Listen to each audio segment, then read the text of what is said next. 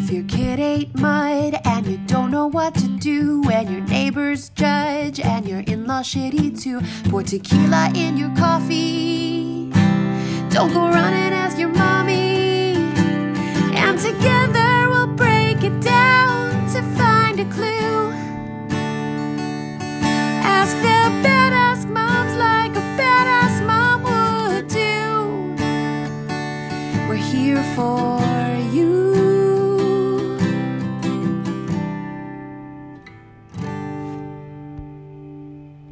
This is Christy. And I'm Jenna, and this is Badass Moms. Badass.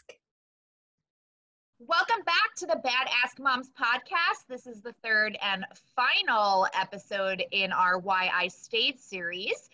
As always, I am one half of the Badass Moms, Jenna Levine Liu, founder of Six Cool Moms. And with me, as always, is the beautiful, magnificent Christy Mirabello. Thank you. Awesome. And likewise. yes, indeed. And with us, we have another special guest who's here to tell her story. Her name is Christine. She is a mom, and she is no longer with this person, but she was in a physically abusive relationship for 12 years until she finally had to leave. And she'll tell you a little bit why that is. But welcome, Christine. Welcome. Thank you so much for having me. Awesome. All right. Why don't we just jump right in? Christine, why don't you start at the beginning? Where were you born? How much did you weigh when you were born? I'm kidding. I say that every time. I don't need to know that. You start where you feel comfortable starting and tell us your story. Okay, so I got married when I was really young. My ex-husband and I already had a daughter together. She was about 1. And I did know that he had an ex-wife and a son from a previous marriage, but I was young, I was dumb, I got the whole, she's crazy, don't believe anything she says, and I had never spoken to her, so I was like, okay, people say crazy things about me, whatever. Well, at first the violence was just, it was like a slap here or there, or a push here and there, and I was actually raised in a household where physical abuse was considered discipline. Mm-hmm. So in my head at the time, I was like, well, I'm used to this because I have been raised to think that if someone really loves you and they just make a terrible mistake, you do not blow up their spot, and there's no need to, they're just very sorry and it won't happen again. And it got progressively worse over the course of 12 years. But how did you meet him? Actually, we met through a mutual friend, and we both liked the same wide receiver on a football team. So, and I have to say, he had a great personality. He was employed. He was very intelligent. And so I thought, maybe lots of people had bad childhoods, maybe, just growing up and getting help in therapy. I had it in my head that people change, and it wasn't life or death at the time. So, that kind, and then. So he was abusive immediately? I would say at least within the first year, yes. And when did you get married? We got married in 2006. So you were together for how long before? About a year. Okay.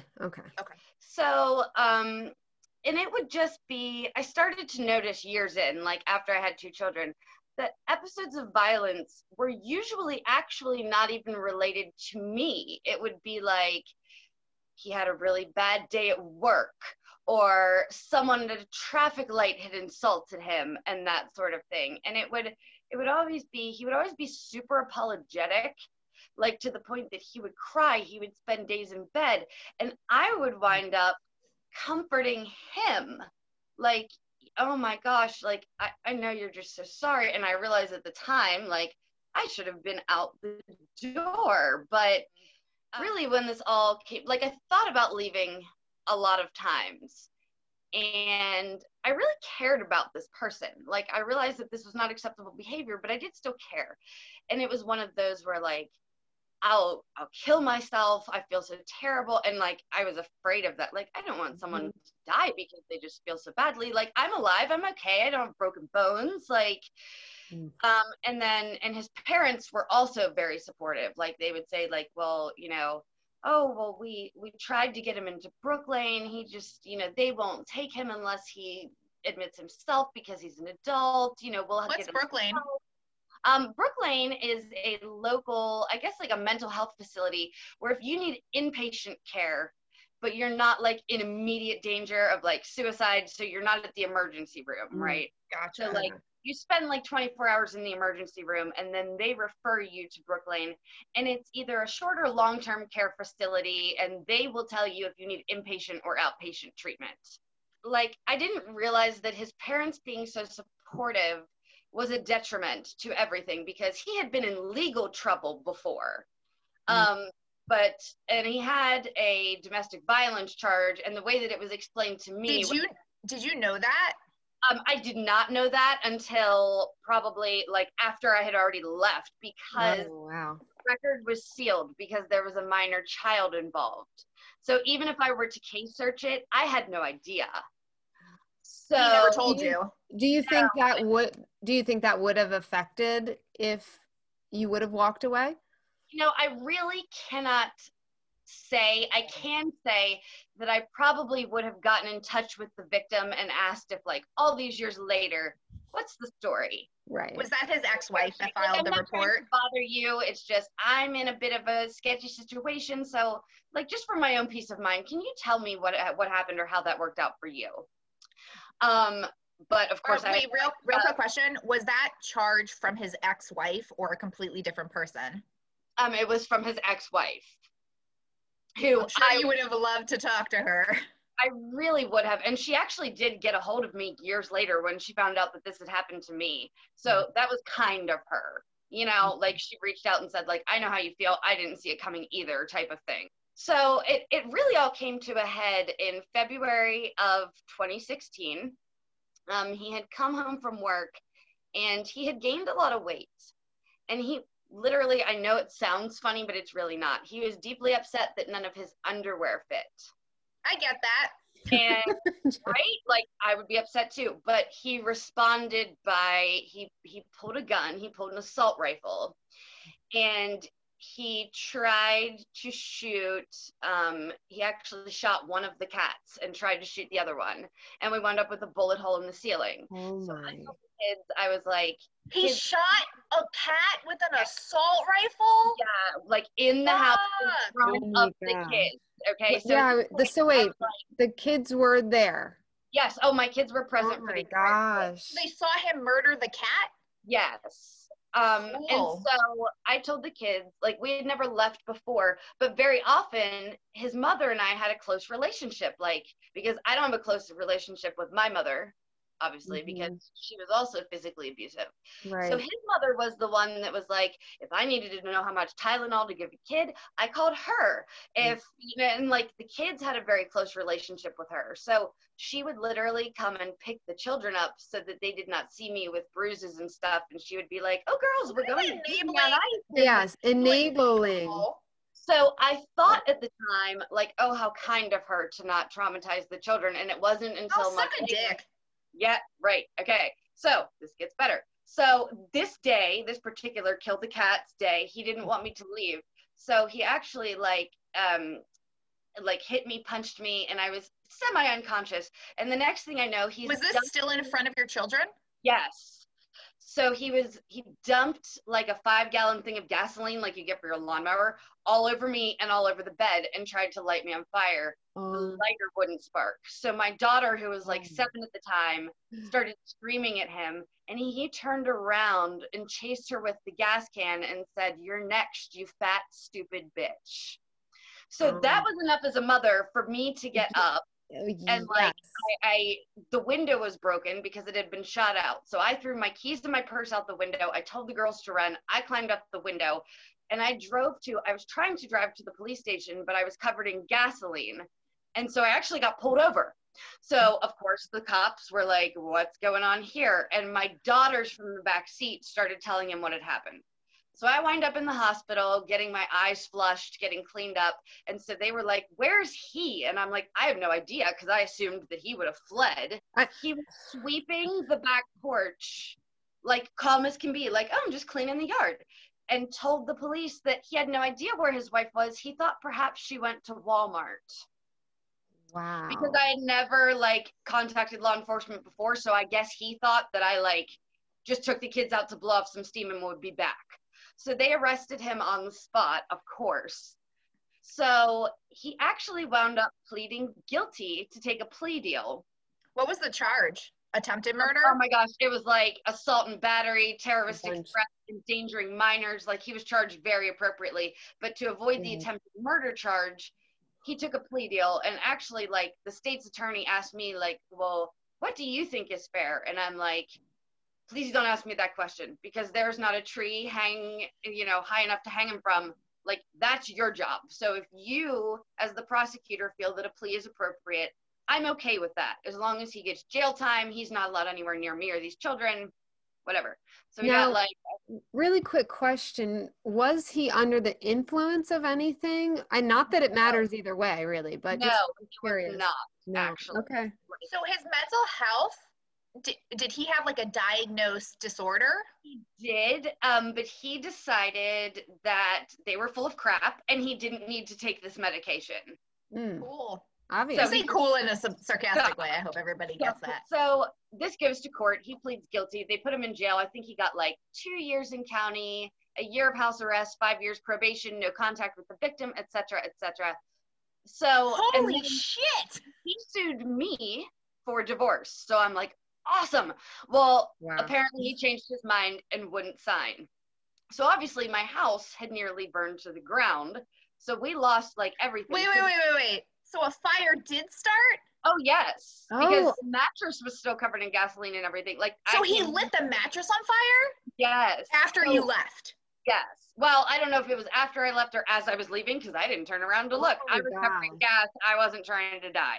So, but it was to the point where, like, the reason that I have dreadlocks is because half of my hair burnt to a crisp. So I was like, you know what? I've always wanted dreadlocks. I'm not crying about hair. My freedom hair. Here we go. So your new hairdo, yeah. New hairdo. So I thought, like, okay, moving on in life. Well, he got out in like 6 months because the jail was overcrowded, and he had good behavior. He was on house arrest, and I guess his mother had my new address because she was still allowed to see the kids and all that sort of thing. And he drove from Fayetteville to Waynesboro and broke in my kitchen window with an ankle monitor on, thinking like, I don't know what, holding a gun to his head, saying that if I didn't take him back because he was so sorry, he was going to blow his brains out. So I walked out the door and I was like, please don't get your brains on my carpet. So yeah, let's not do that. The police, they arrested him again, and then he got years in like a state penitentiary. So he is now incarcerated like in state prison. How many years did he get? I'm not sure. I know he saw the parole board last year, but he lied to them for something, so now he has extra time. So so in the at least you know where he is. Yeah, so of course I got full custody. He lost his parental rights. Yes. So good. His mother and father turned around and sued me for full custody on the grounds that their son had so badly abused me that since I was now diagnosed with PTSD and all of these things, how could I possibly manage to homeschool 2 children, because the court recommended they be homeschooled. And they had always been homeschooled. So the court was like, yeah, this is a terrible time to dump them in public school. Yeah. Like they have PTSD. So they made them take an educational evaluation, and they like blew it out of the water, because his mother tried to say like, oh, she doesn't actually educate them, and they're first of all, I'm sorry, bitch, but you didn't do so well with the one that you got. Right, like, you can't have that. Is in jail for trying to murder people in front of these grandkids that let's not throw care about so much. So, but it actually took a year and a half, because they would bring up crazy things like, I'm actually really thin. I used to be anorexic. And it was because he all the time called me fat, and my mother wanted me to be like a classically trained ballerina. So they actually said in a court of law that because I am so thin and I wear hoodies in the summer, that I must be hiding some sort of intravenous drug use. Oh my gosh. So God bless the state of Pennsylvania. I passed a urinalysis because I'm not a drug addict. I don't do drugs. Like, that's just not my thing. I don't judge people who do, but I'm raising 2 kids and I'm homeless. So like, They're like, your heroin chic vibe is like thrown as well. I know looking at me, but this is hobo chic, not heroin chic. There is a difference. So, bohemian, man. Yeah, so this court case actually took 1.5 years of them suing me for full custody. I won, and then they turned around and filed for grandparents' rights, which in the state of Pennsylvania is automatic as long as the grandparents themselves have not been convicted of any crime that would prevent them from being around the children. So they still get the girls 4 days a month, like every other weekend, overnight or whatever. But that's what I offered them in the first place before court, because I was like, look, you guys didn't do this. I've always had a fine relationship with you. Right. As long as you understand that he is to have no contact with these children, I don't want to take that relationship from them. They've already lost their father. I don't want them to lose their grandparents and their cousins. And so they wound up getting... Are you confident that they'll stick to that and they're not going to like take them to visit him in prison and stuff? They're actually not allowed unless they have a form, like they have to take photo ID for the children, and there has to be a form filled out, not just once, but every single time, that is signed by me saying that I give permission, and it would have to be under the supervision of a therapist and a social worker. So I actually did say, because the girls are now 12 and 14, and I know that they really feel like they never got to speak their piece, how it impacted them. It's a nightmare. So, how old were they when this happened? Well, let's see, it was in 2016, so just I've got 14 and 12 now, so they were little-ish, like middle school, like and so I did say that if the girls, understanding that there would be a therapist and he's behind the glass and you got to talk on the phone, if the girls ever had something that they felt that they needed to get off their chest and say to him to his face, I would absolutely approve that. Yeah, because sign off on that. Real quick. So why did you stay as long as you did? Well, I just thought, first of all, I thought like no one would believe me because like we were not in poverty. We owned a home at the creek. We had vehicles. We had boats. He was employed full time. I was literally the only one besides him that knew any of this was going on. And short of a black eye or broken teeth, which granted, sometimes I did have.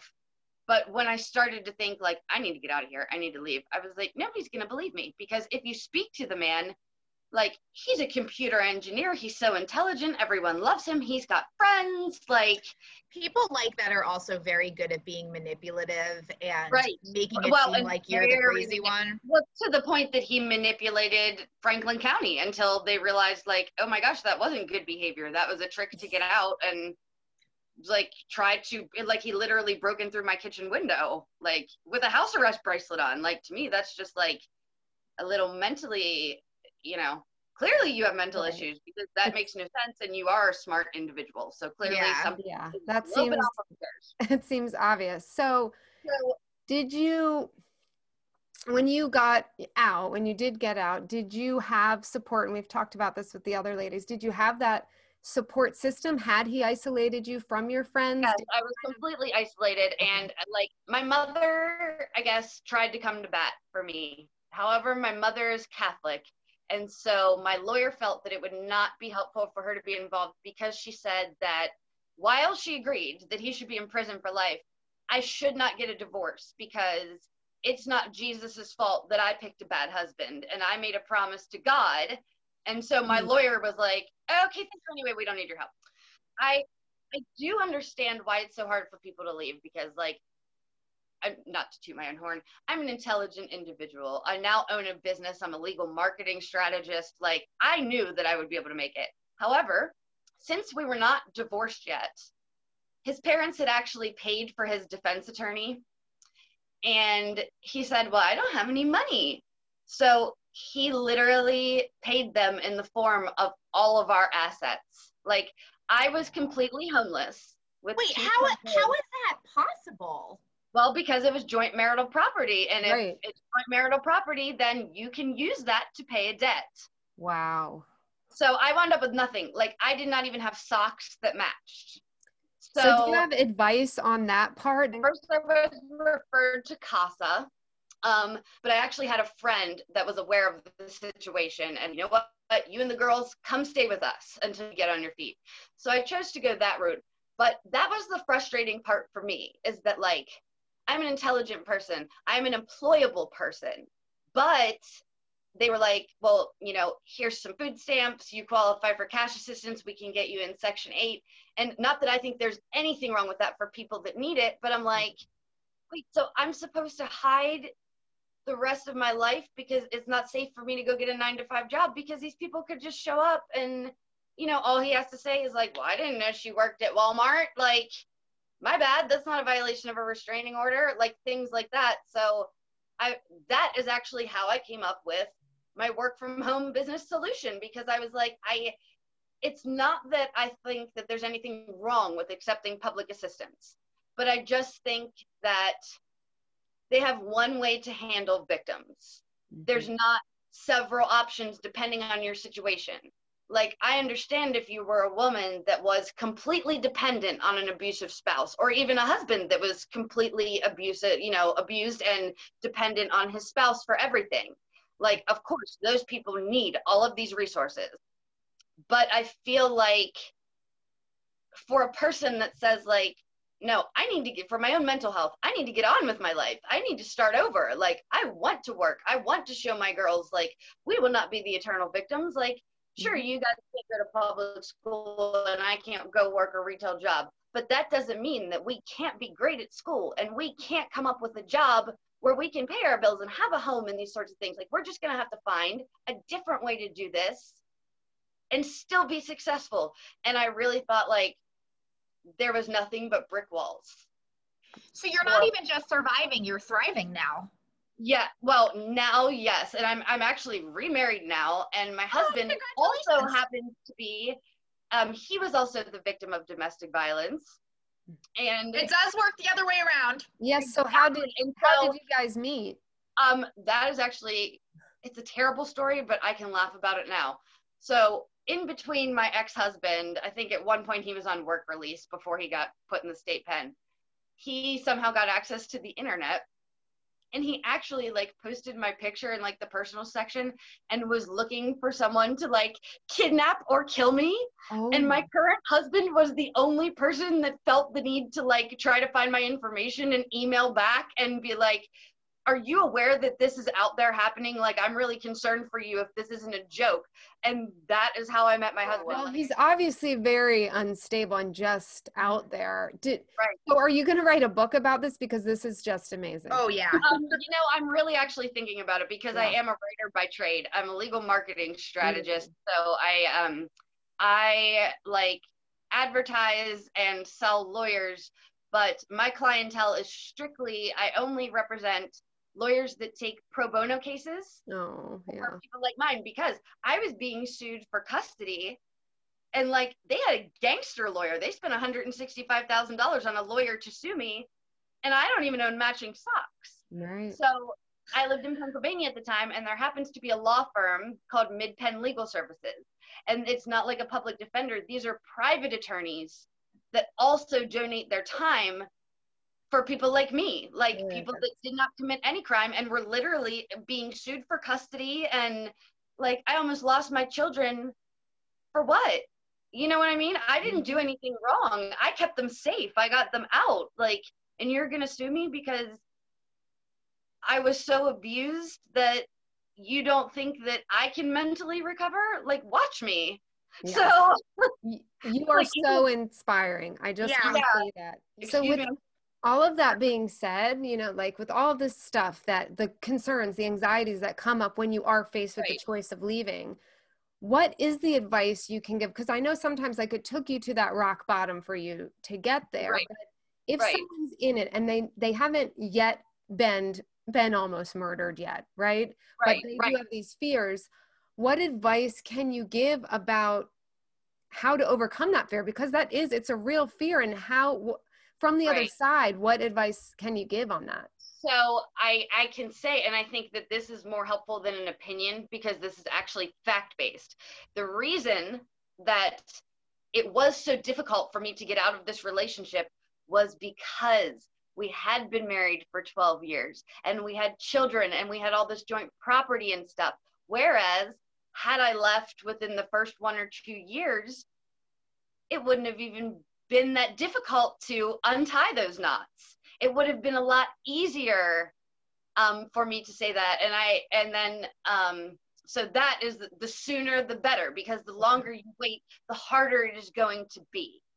And I know that you probably love and care about the person, but I learned that you can care about a person without being with them and being in danger.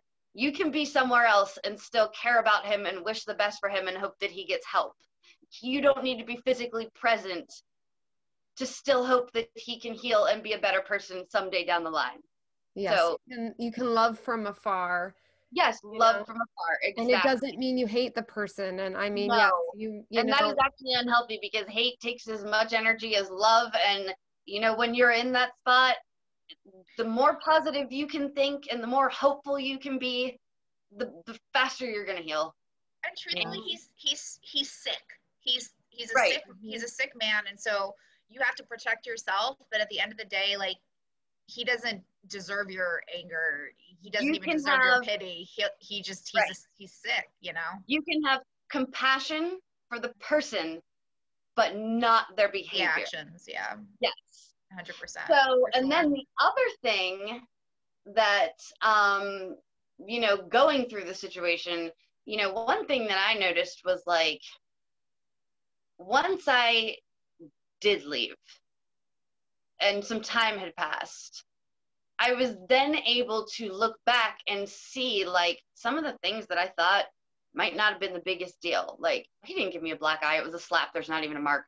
Who cares? And I look back and think, had I left for that?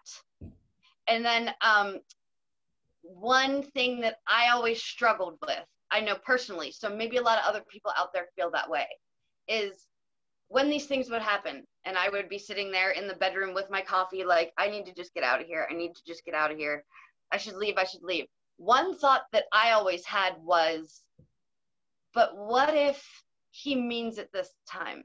And what if he goes and gets help and he turns into the best dad ever or the best husband ever? And then I look back and think, like, I just jumped the gun and I didn't give that man a chance. And, like, and I regret that so badly. Like, I'm so sorry that I judged you and didn't believe in you.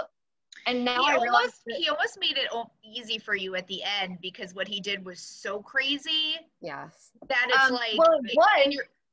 But then at court, when he pled guilty and cried, and it came off even to the court that, like, he had remorse. So sorry. He realizes what he did wrong, and I'm sitting there like, I actually, it may have been actual remorse. He may feel bad about it. It's just the anger it doesn't matter. It doesn't matter. Right. You don't murder a cat and try to set someone on fire and be like, I'm sorry, I had a bad day at work. It was actually, by the time I got back to the house with the police, like, to collect my belongings, because he had taken my phone so I couldn't call for help. So I had to, like, I literally, to this day, I can't see very well because the gasoline had gotten in my eyes and, like, damaged my, my retinal nerves and things like that. So my sight is healing, but it was to the point where, like, I couldn't even get contact lenses because they wouldn't help, like, because the nerves had degenerated so badly. And, like, I literally was almost blind, and, like, that stuff doesn't go away as fast as a bruise. But my therapist actually told me very helpfully, okay, so just like that doesn't heal as fast as a bruise, your mind's not going to heal for a long, long time. Yeah. It takes work. And then one thing I will say that really helped me, there's a program in Pennsylvania, we don't have it here yet. It's called Justice Works. And it's actually a branch of social services. But so like if a social worker had come to visit me and the children, they would have been like, your kids, like you don't even have any record of them doing any school because you claim it burned to a crisp. They don't have health insurance. You're unemployed and you're homeless. Like we can technically take your children, which they could, even if they weren't trying to be mean. Like that is their job, to make sure that children do not wind up in these situations. So what Justice Works does is they send a social worker who acknowledges that you are only in this boat because you are the victim of a horrible crime. And so what they can do is they'll be like, oh, you don't have a copy of your driver's license?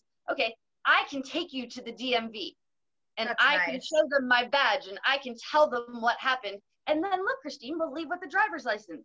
Oh, you don't have a bank account? Okay, well, we can go open you one. You know what I mean? And like, I will take you to do that. I will get your debit card. I'm allowed to vouch for you. I'm a state employee. And so that really helps. So I think like more programs like that would immensely, like I owe that woman my life and my children. And that's so just really, in Pennsylvania? I think that they're in Pennsylvania and Ohio and maybe one other state, but it's privately funded. So I know that they're trying to spread to other states. And after the video chat, I can actually send you the information. That'd be great.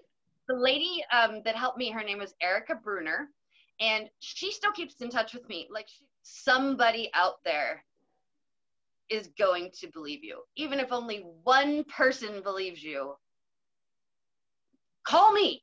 I'll believe you. You know what I mean? Like, I'll believe you. Hit me, yes. Like, hey, there are support groups out there. Use social media. People are going to believe you and people are going to help you. And, you know, I know that there's a lot of red tape with trying to get resettled and reestablished. But then again, there's people like us out there who have been there, done that, and maybe have like, oh yeah, I know it's really hard to get the paperwork done for this office, but you know what? If you do it online, it goes really fast. So like people out there have been there. You are not alone, and people are happy to offer you like tips and tricks like that we've learned along the way. Well, we're glad that you're in a good situation now and you got yourself out and you're happily married, and we really, really, really appreciate you taking the time to tell us your story today. Chrissy, do we have time for a Moms in the News? Let's go for it. I'll do a quick one. You want to stick around for Moms in the News? Sure. All right, awesome. This one's a good one. Last week it was a real bummer. That last week was interesting. Yeah. So motherhood is a job, and these 50 leaders say you should get paid. So celebrities like Eva Longoria, Amy Schumer, Gabrielle Union all support the Marshall Plan for Moms. So being a mom's a full-time job, and there's now a plan to help us get paid for all the work that we do. It's called the Marshall Plan for Moms. Spearheaded by Girls Who Code founder Rashima, I want to pronounce her last name, but I'm going to mess it up. When I post the article, you can read it. The plan is urging the government to pay mothers a $2,400 monthly stipend for their labor throughout the COVID-19 pandemic. The plan also calls for paid family leave, affordable childcare, and pay equity. And the cool thing is that the Girls Who Code, they took out a full-page ad in the New York Times calling on the Biden administration to implement the Marshall Plan for Moms. Okay. So this plan is actually modeled after the 1948 Marshall Plan. It's an initiative that provided financial investments to Europe to rebuild after World War II. So there's 50 prominent women who've signed the letter in support. So Charlize Theron and Connie Britton are also on that list. So they're not, they're not all, politicians, but celebrities do have their sway. So it's cool. I hope something like this does come through. It would be nice. And I do think we deserve an extra $2,400 a month for doing everything that we do. We would just spend it on the kids anyway. So 100%, right back into the economy is what I'm saying. That's exactly right. Yeah, we appreciate, again, Christine, your story is absolutely incredible. If you have questions for Christine, you can email us at badaskmoms@gmail.com, and we'll make sure that she gets those. We'll also get some of those resources and put those up on our Facebook page so you can take a look and yes, thank you yourself so if you much. need it. Yes, thank you so much, Christine. You are an inspiration. You are an inspiration. Thank you so much, ladies. It was so nice to talk to you, and anybody out there that was watching, like, you can do it. Get out of there. You got this. You got this. All right. Bye, ladies. Bye-bye. Thanks for listening. If you have any questions, write us at badaskwithak moms@gmail.com. You can find the lovely Jenna on Instagram at Noshing the Suburbs and 6 Cool Moms with 2 X's on Facebook. Find me, Christy, on Instagram, Facebook, and YouTube at Fierce Mama Christy or Fierce Mama Coaching. Feel free to share our podcast and give us a 5-star rating on Apple Podcasts if you like what you hear. Don't forget to keep being your badass self.